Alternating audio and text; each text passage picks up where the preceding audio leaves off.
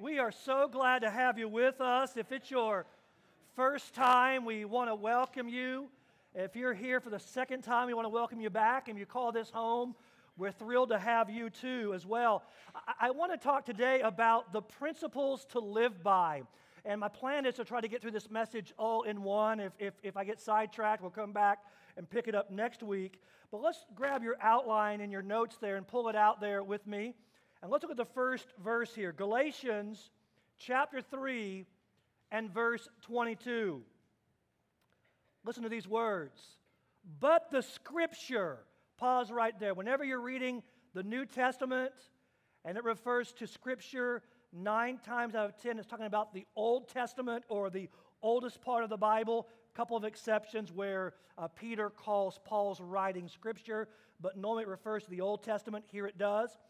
But the Scripture imprisoned everything under sin, so that the promise by faith in Jesus Christ might be given to those who believe. Now, before faith in Christ came, we were held captive under the law, the Old Testament, deeds, commands, statutes. We were held captive under the law, imprisoned until the coming faith would be revealed. So then the law was our guardian. Circle that in your notes there, underline it, star it. The law was our guardian until Christ came, in order that we might be justified not by our works, but by faith. But now that faith has come, we are no longer under a guardian. For in Christ Jesus, you are all sons of God through faith. I want to go back and just touch on that guardian word for just a moment. In the Roman world in which Paul wrote, the word guardian could also be called a pedagogue. And basically what this servant would do is this servant was responsible for the heirs, for the child of the gentry, if you will, for the child of promise, for the successful children. And here's what happened. The pedagogue, the guardian, would lead the child downtown to the master teacher. And the trained master school teacher would then lead the child to excel in what really mattered. And Paul refers to the law as being that type of a servant. It was a guardian, it was a servant, never intended to be the end, but to lead the child to the master teacher who would reveal what the child absolute needed to know. What a beautiful picture of the Old Testament law. It was a servant to lead the coming believers to faith in the master teacher, Jesus Christ. Now, I want to talk a few moments about the Old Testament statutes, the Old Testament commands, what you'll hear in church circles called the law. When we say the law, we're not talking about the police department. We're not talking about speeding laws. We're talking about the old covenant commands found in the oldest part of the Bible. And so, what did the Old Testament statutes, what did the Old Testament precepts, what did the oldest part of the Bible command? What did those laws do? It's not in your notes. Follow along with me just for a few moments here. I've got to lay some groundwork to get to your notes. Well, first of all, it acted as a teacher. It taught us so many things. Second of all, the Old Testament precepts showed us what sin was. Without those precepts, without those commands, we would not know what was holy, what was unholy. We didn't know what was sinful, that wasn't sinful. It showed us what sin was. Along the same lines, those Old Testament precepts were like a mirror. So when you read them, they were a mirror that showed our sinful nature and showed us how messed up, how dysfunctional, how much batteries not included we were. It showed us how much that we didn't have it together. And so here's the reality. A lot of people today don't realize they don't have it together. In fact, the older I get and the longer I'm in ministry and the more counseling and psychology courses I have taken and the more I know people, the more I realize people do not have a true estimate of themselves. We often think that we are better and more ahead of the game than we really are. Think about it, guys. Look in the mirror. We all think we're Arnold Schwarzenegger. When we don't have a six-pack, we have a keg right here. But man, look at me here. I'll be back, you know? And also, the Old Testament precept showed us that we were powerless against sin. That we could not defeat sin. But that sin had the upper hand on us and sin dominated our lives. That in ourselves, by ourselves, through ourselves, we were powerless against sin. When we read the Old Testament law and the Old Testament precept, you become discouraged, don't you? Because you realize that I'm not good enough. That I can't cross my T's, dot my I's, punctuate it just perfectly. And I realize that no one is good enough. In fact, the Old Testament precepts were given to discourage you.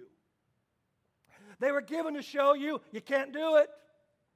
They were given to show you no matter how much willpower you have, no matter how gritty you are, no matter how determined you are, no matter how much you say, I am going to do this, you couldn't do it. That no one's good enough. Here's the good news. It proved that no one could earn their own salvation. You say, well, wait a minute. If no one could do it, how do you know that? Well, here's the reality. When God gave the commands and said, here's what you're going to do, then he put into act a way to have sacrifice. Why? Because he knew that people weren't going to be able to do what he told them to do. So he had to go through entire books of Exodus and Deuteronomy and that beautiful book of Leviticus to tell you, here's what you got to do. And here's the point. The law shows me how I really am. The precepts show me how I can't do it. The precepts show me I don't have it all together. The law shows me that in myself I'm powerless. The law shows me I don't have it together. The law also proves to me and to you that I need a Savior.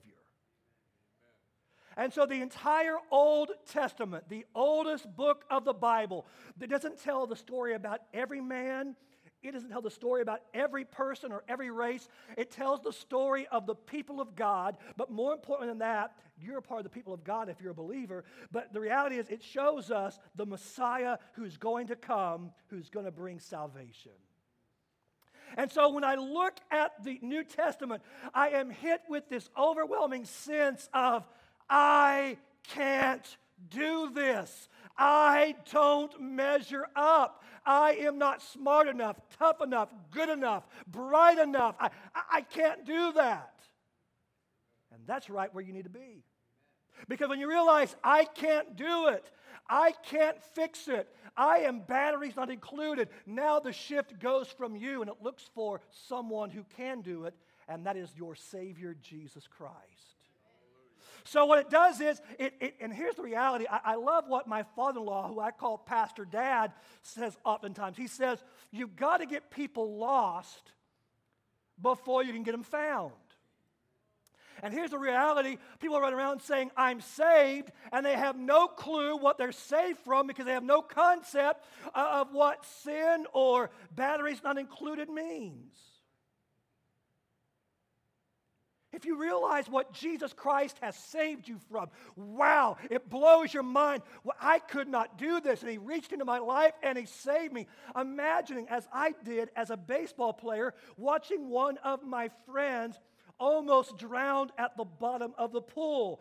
When we dove in and pulled him up, pulled Mark out, he wasn't breathing, and CPR began by the coach, and then EMS came, and his life was saved. And to this day, years later, who I never see him much anymore, but if I bump into him at my hometown, he'll say to me, he'll say, thank you, Bones. That was my nickname. I used to be really skinny. Thank you, Bones. Now I've got this Dunlap over my belt disease, all right? It's very contagious as well, yes. So let's go on. But anyway, he thanks me. Why? Because he knew what he was saved from. And why do we pause and raise our hands, some of us? And why do we close our eyes? And why do some have tears running down their face? And why do people around the world come to church every Sunday? Hopefully it's not because you want to be entertained, but you're just thankful that Jesus Christ stepped into your life and saved you from something that you couldn't save yourself from. So here are two incredible facts about the Old Testament scriptures. And we're not to the notes yet. Just hang with me here. I want to lay the groundwork here. The Old Testament was never able to deliver from the power of sin. Never. It never could do it.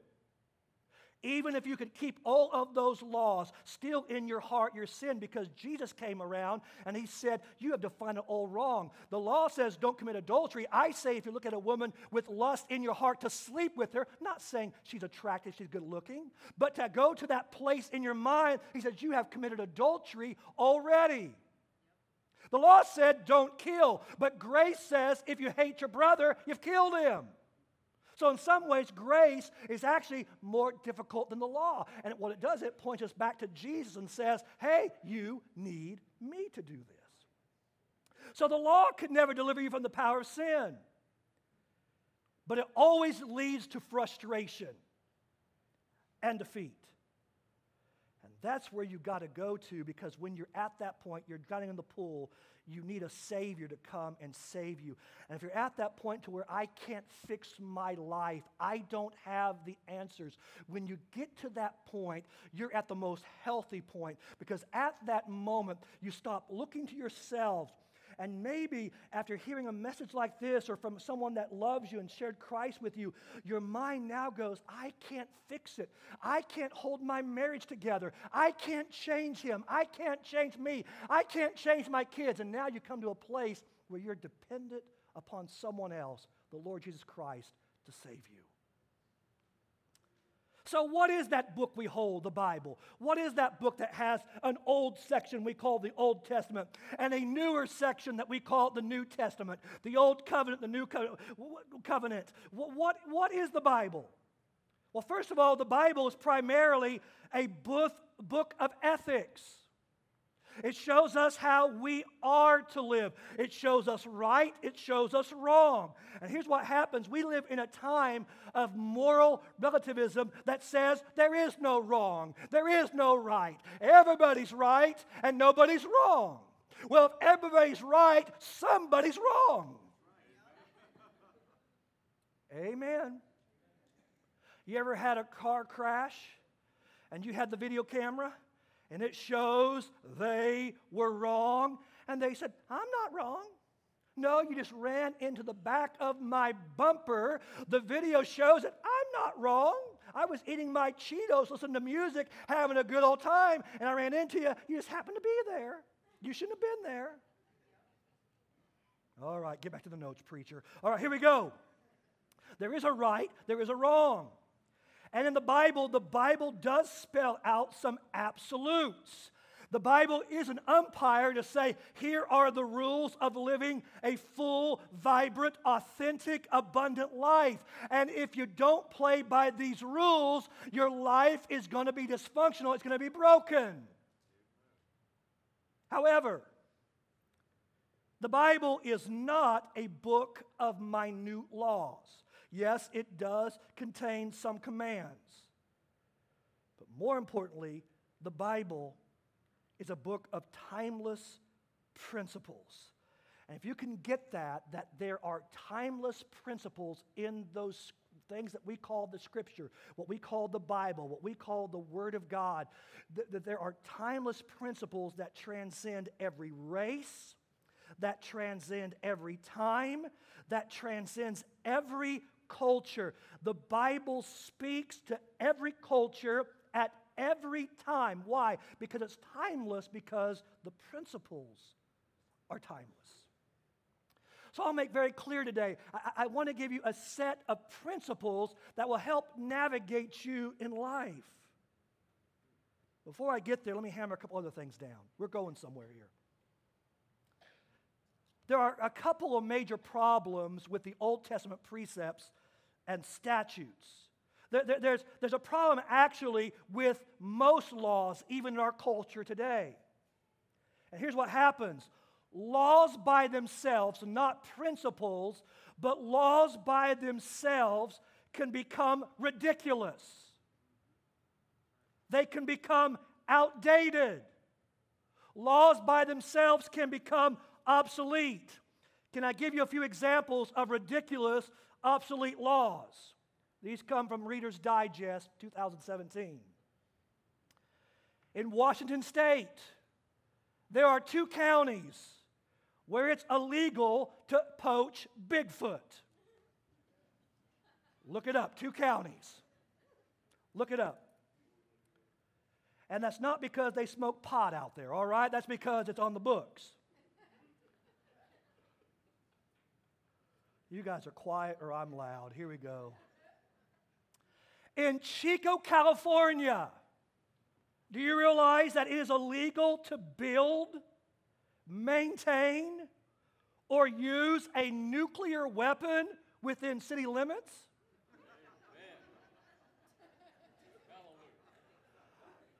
But guess what the fine is? The fine is $500 for world annihilation. I can build this nuke and they'll fine me $500 in Chico, California. That might be worth it. In 1961, Gainesville, Georgia passed a law making it illegal to eat fried chicken with anything but your fingers. Pretty reasonable to me, right? I love this one. New Jersey, my northeastern friends, we don't want to leave you out. In New Jersey, it's against the law to murder someone while wearing a bulletproof jacket. So if the murder isn't enough, well, man, we're going to get you because you did it in a bulletproof vest. In one small town, that's name is actually more funny than its law, in Indiana, 1939, they passed a law that all black cats must wear a bell on Friday the 13th. And they introduced this law to alleviate mental stress on the population. Our friends in Maine have a law that it is illegal to place an advertisement on someone else's tombstone. So I don't want on my tombstone it says, Geico, 15 minutes could save you 15%.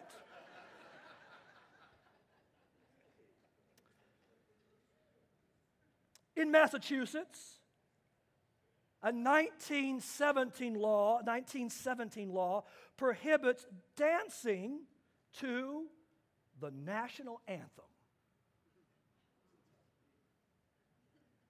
And finally, I can give you a couple more. Actually, where's my Oklahoma worship pastor at? Right there. Mr. Oklahoma, do you realize it's against the law in Oklahoma to have a sleeping donkey in a bathtub after 7 p.m.? There's a reason for it. And then I'll pick on my home state of Kansas because listen to what they have a law. A lot of trains in Kansas. When 2 trains approach each other at a crossing, both must come to a full stop, and neither shall start up again until the other has gone.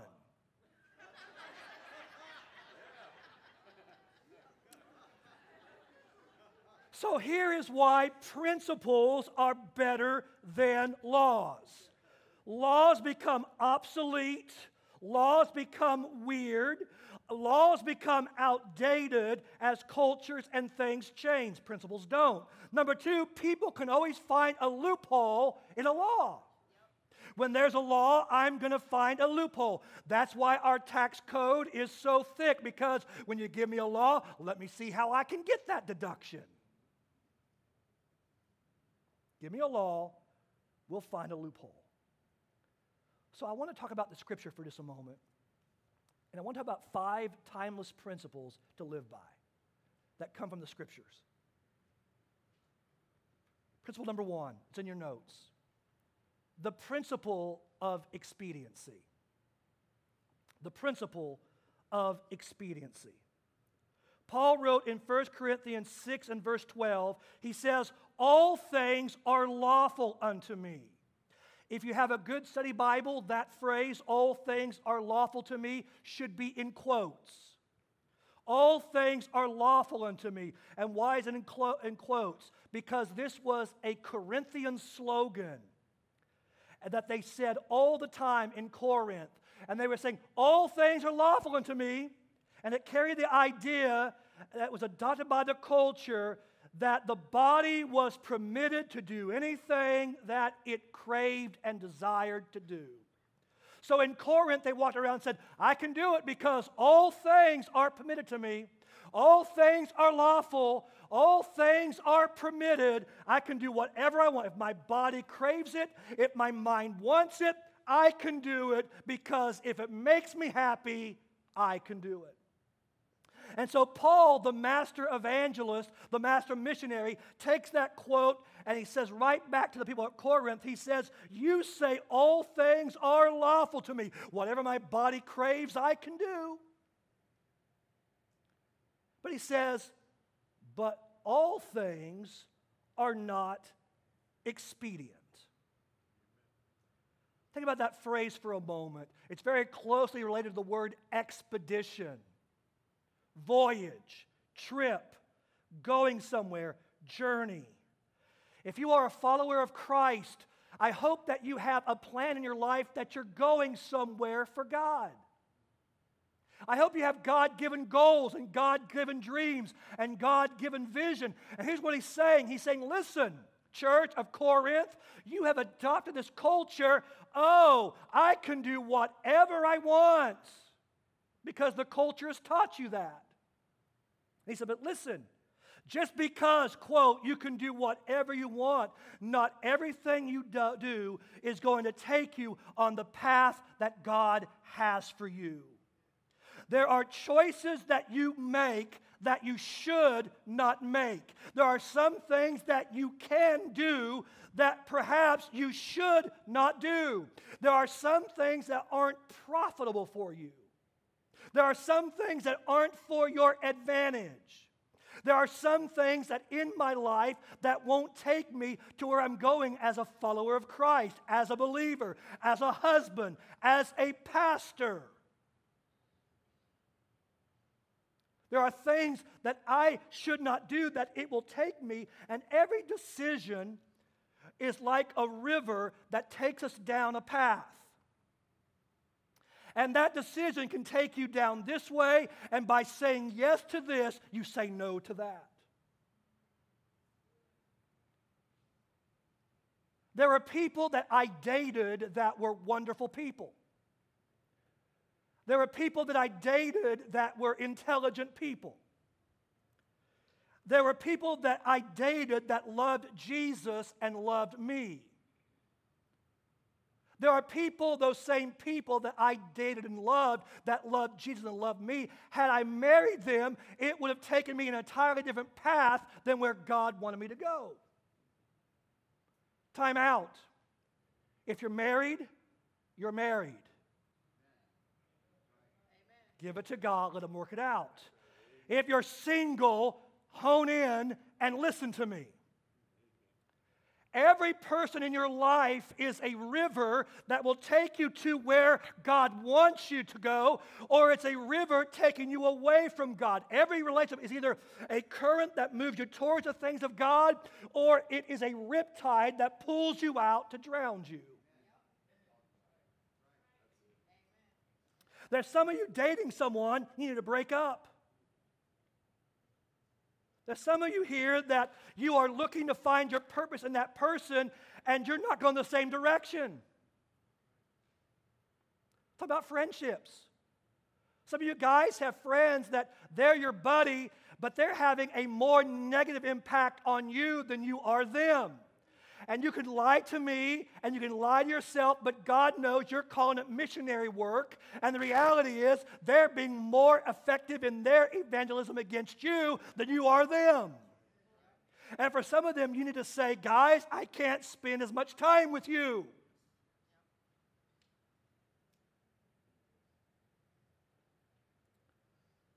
It's lawful to me.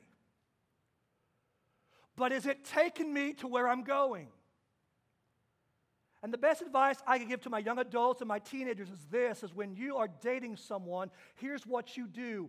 You run as hard and fast after God as you can, because you're not going to find who God wants you in the bar.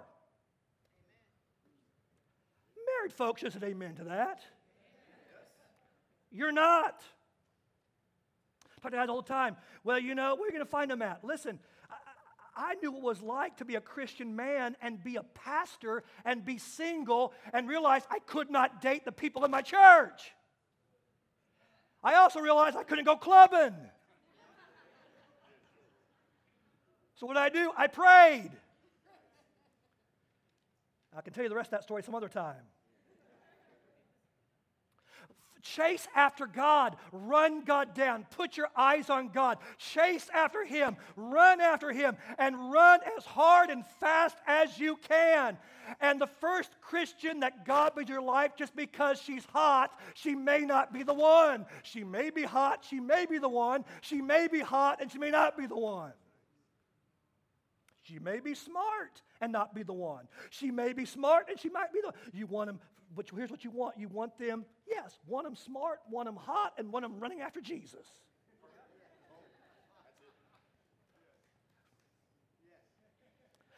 Ladies, you want a guy who loves Jesus more than he loves you. You want a guy, here's the reality. If he gets in the backseat of the car with you when he's married, who he's going to be with after that? If he doesn't have the morality to say no to you, how will you have the morality, and how will you expect him to have the morality to say no to someone else?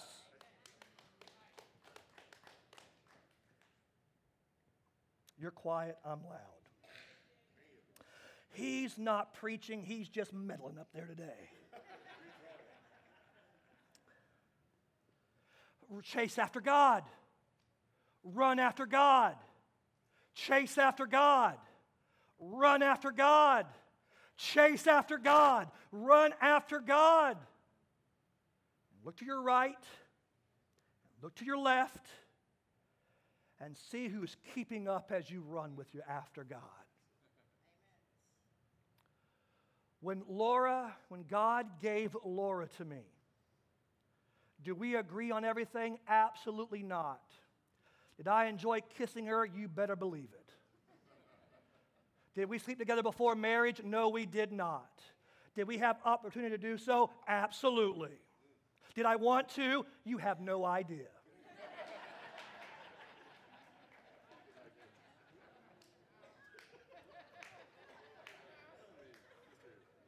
One of our dates, however, we were walking around in the park, and I thought it was going to be a nice walk in the woods. And that sharp, beautiful, intelligent, God-fearing, God-loving woman began to ask me every theological question you can imagine. And can I tell you, I missed a bunch of them. I asked her, I said, do you want to marry a pastor? If she would have said yes, it would have been the wrong answer. I didn't want to marry a pastor. I wanted to marry me. You get the difference? Yep. That is what I do. Roger is who I am. Amen. And I said, do you want to marry a pastor? And she said, well, I'm not against it if that's what God wants. Right answer. And she asked me question after question after question. And here's the reality. If she would have said, no, I don't want to marry a pastor, I would have had to say no to that too. Why? Because I couldn't do what I was called to do without her. Do you realize that? I cannot do what I do without her. As I pastor this church, I realize so much how much she takes off of me and how much she does just when I come home and I'm tired, I'm giving myself out. Can I be honest? There's times she gets sloppy seconds because I gave you the first. Is that the way it's supposed to be? No, that's my sin. But it happens. It has happened. And she serves with me. And this is not a promotion of Laura Pate, but my point is this. I'm talking to my young adults and my teens. You want to get someone that's running after God, and it's not just lip servants, but they love after God. They want the same goals that you have. You're on the same highway. You're going the same place.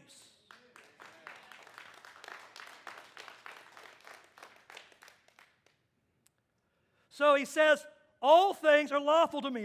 I can do whatever I want. Whatever my body craves, I can do it. I can sleep with who I want. I can drink with what I want. I can smoke what I want. I can spend my money the way I want. I can go where I want. I can do whatever I want. He goes, yeah, maybe you can, but it won't take you to the destiny and God's best for your life.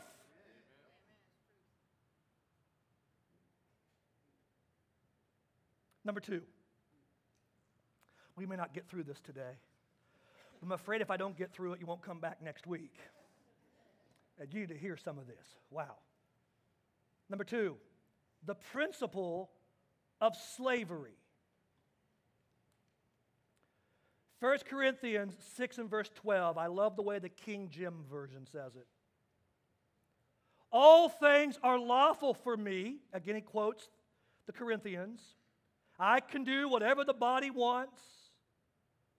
He says, maybe you can, but I will not be brought under the power of any. So the last question you should have asked yourself, and the last principle was, does this thing bring me to my God-given goals in my life? This time you should ask yourself, will this thing tend to enslave me? Will this thing bind me up? Will this thing take my heart and my body captive? We all think we can control it. We can pet it, and it's our little pet, and we have it under control, and it's okay. It's wonderful. I'm going to pet it. It's all right until the thing becomes like a gremlin and multiplies into a monster and destroys you. People around the world are bowing down and worshiping a cocoa leaf. It creates cocaine. And they're bowing down, and a leaf is controlling their life. Bowing down to a tree. We don't bow down to trees. If trees make paper, and paper and cloth make money, and we bow down to money, and it can become an addiction. Television, internet, habits that can enslave you. I want to be real with you because I don't ever want you to think I stand on this stage and I have it all together and have all the answers, because I don't. I stand before you being needy of His grace and His mercy in my life. And there's times I'm tired and I say things I shouldn't say and have spoken words I shouldn't have spoken. Are you with me? Thoughts I shouldn't have had.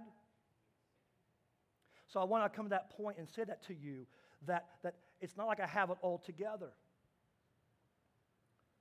But there are things that we are all weak towards that we have got to understand and know that there are certain times, there are certain places, there are certain people, there are certain things in the calendar that bring up into our lives traps that may not happen at other times.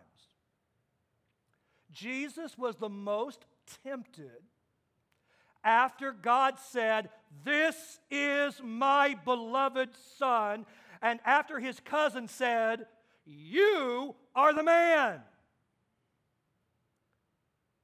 You are often most tempted after a victory. You're often most tempted when you leave church on Sunday. You walk out of that door, you've been in His presence, your endorphins have been going, you're alive in Him, and you're great. But some of you have worked, and so you're tired, and some of are elated. And in those moments, I find in my life, He comes at me oftentimes in those moments when I am absolutely after a great victory. When you're tired, when you're bored, who you're with. Gentlemen, when you travel for business, you need to be aware of the environment you're in, that what might be okay at home to do with your bride may not be okay while you're on the road. You got to be aware of it. The principle of slavery. And I wrote in my notes here, do I share this story or do I not share this story? Because when you share stories about your personal life, people like to kind of judge you for it from time to time, but I've decided I'm going to share it. Once I shared a story in a church I pastored that I got angry, and they said I was disqualified to be a pastor because I had an anger issue. I said, well, now I am angry. But let me tell you a story that happened over 10 years ago, maybe over 15. I was at a wedding in New Orleans. At that point, I have never bought even a single lottery ticket in my life. I was saved in a holiness movement where you didn't drink or chew or run with girls who do. I mean, there was a strict, look out. You didn't have real wine at grape juice. You had grape juice for communion because look out. You had to have you couldn't have the wine. So very, very strict. I had been to Las Vegas, traveling from Bakersfield through Las Vegas to Phoenix to preach in one church. Drove through Las Vegas because I was told they have cheap hotels there. And man, I got there and I saw the lights. It was great. I didn't even gamble at one single casino, and boy, was I puffed up like a toad and proud about that. I could preach it in my sermon. I've been to Vegas, and what happens in Vegas, I can take out of Vegas. But New Orleans, I was there at a wedding, and several friends asked, hey, why don't we go down to Harrah's Casino? I said, okay, let's do it. You take $40, I'll take $40. When we lose the $40, we're done. Perfect. Sounds good. $40 won't get me into a Royals baseball game. $40, I'll do it. Went to the blackjack table, and my $40 became $50 and went to zero. And I felt so stupid that I might as well take that $40, lit it with a match, and throw it in the air. I thought, this is the dumbest thing. Why would I ever do this? Who does this stuff?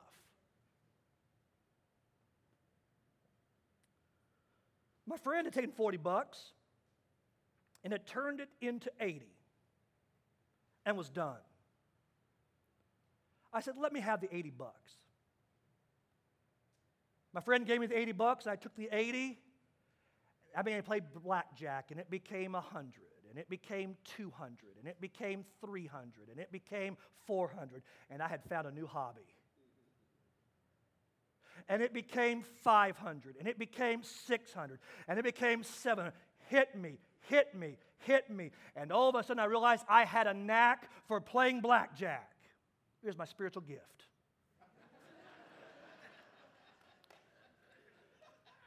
And I hit 800 and 900, and my friend said, you're done. I said, no. Once I get to $1,100, I'm done. You're done now. No. Just $1,100. Hit me. And my friend grabbed the tokens and said, you're done. So what's the problem? I don't like what I'm seeing demonstrated through you right now. This thing has a hook in you, and you don't even know it.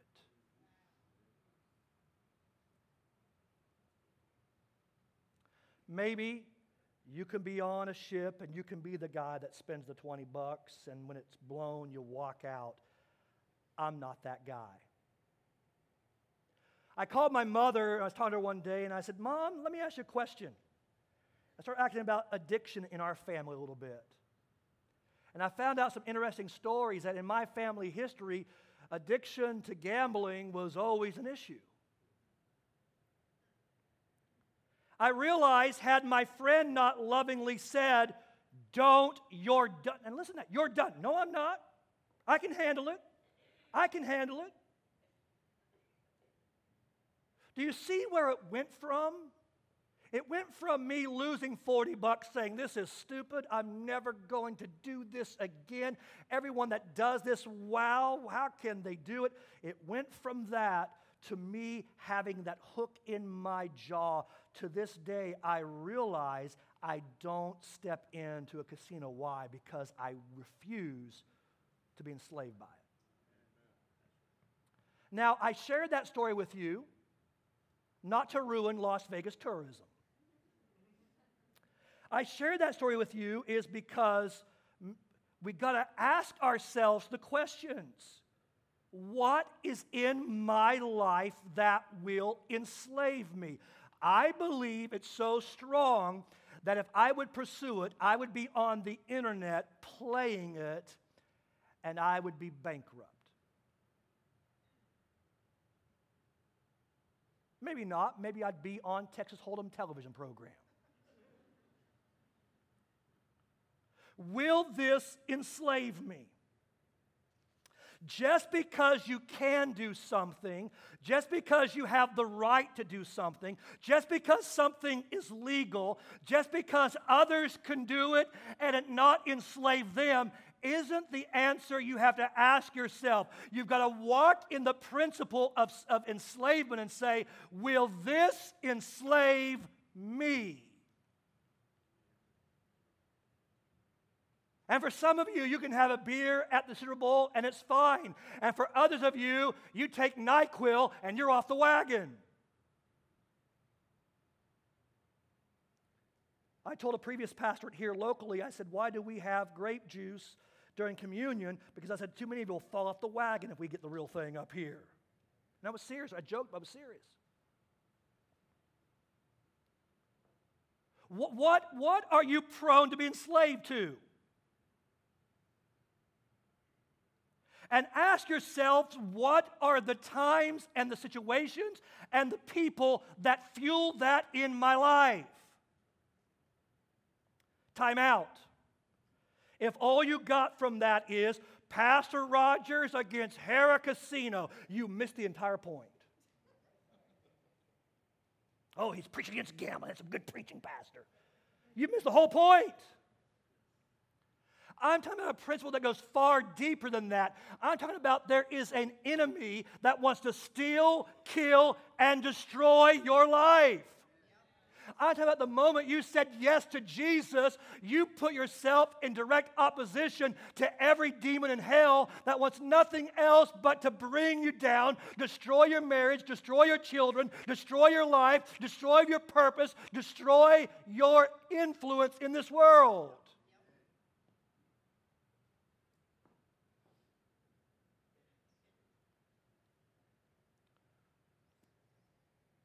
What will enslave you?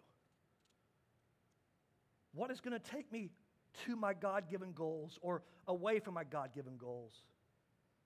And I hope you see a couple things here when I'm saying this that are subpoints, that relationships are significant and impact these things greatly. It was a relationship with a godly person that said, this has got a hold in you. Wow. Amen. That's a high note to end on, isn't it? Stand with me if you will. Do you still love your pastor? Yes, even more. Two of you do. Thank you for that. I appreciate it.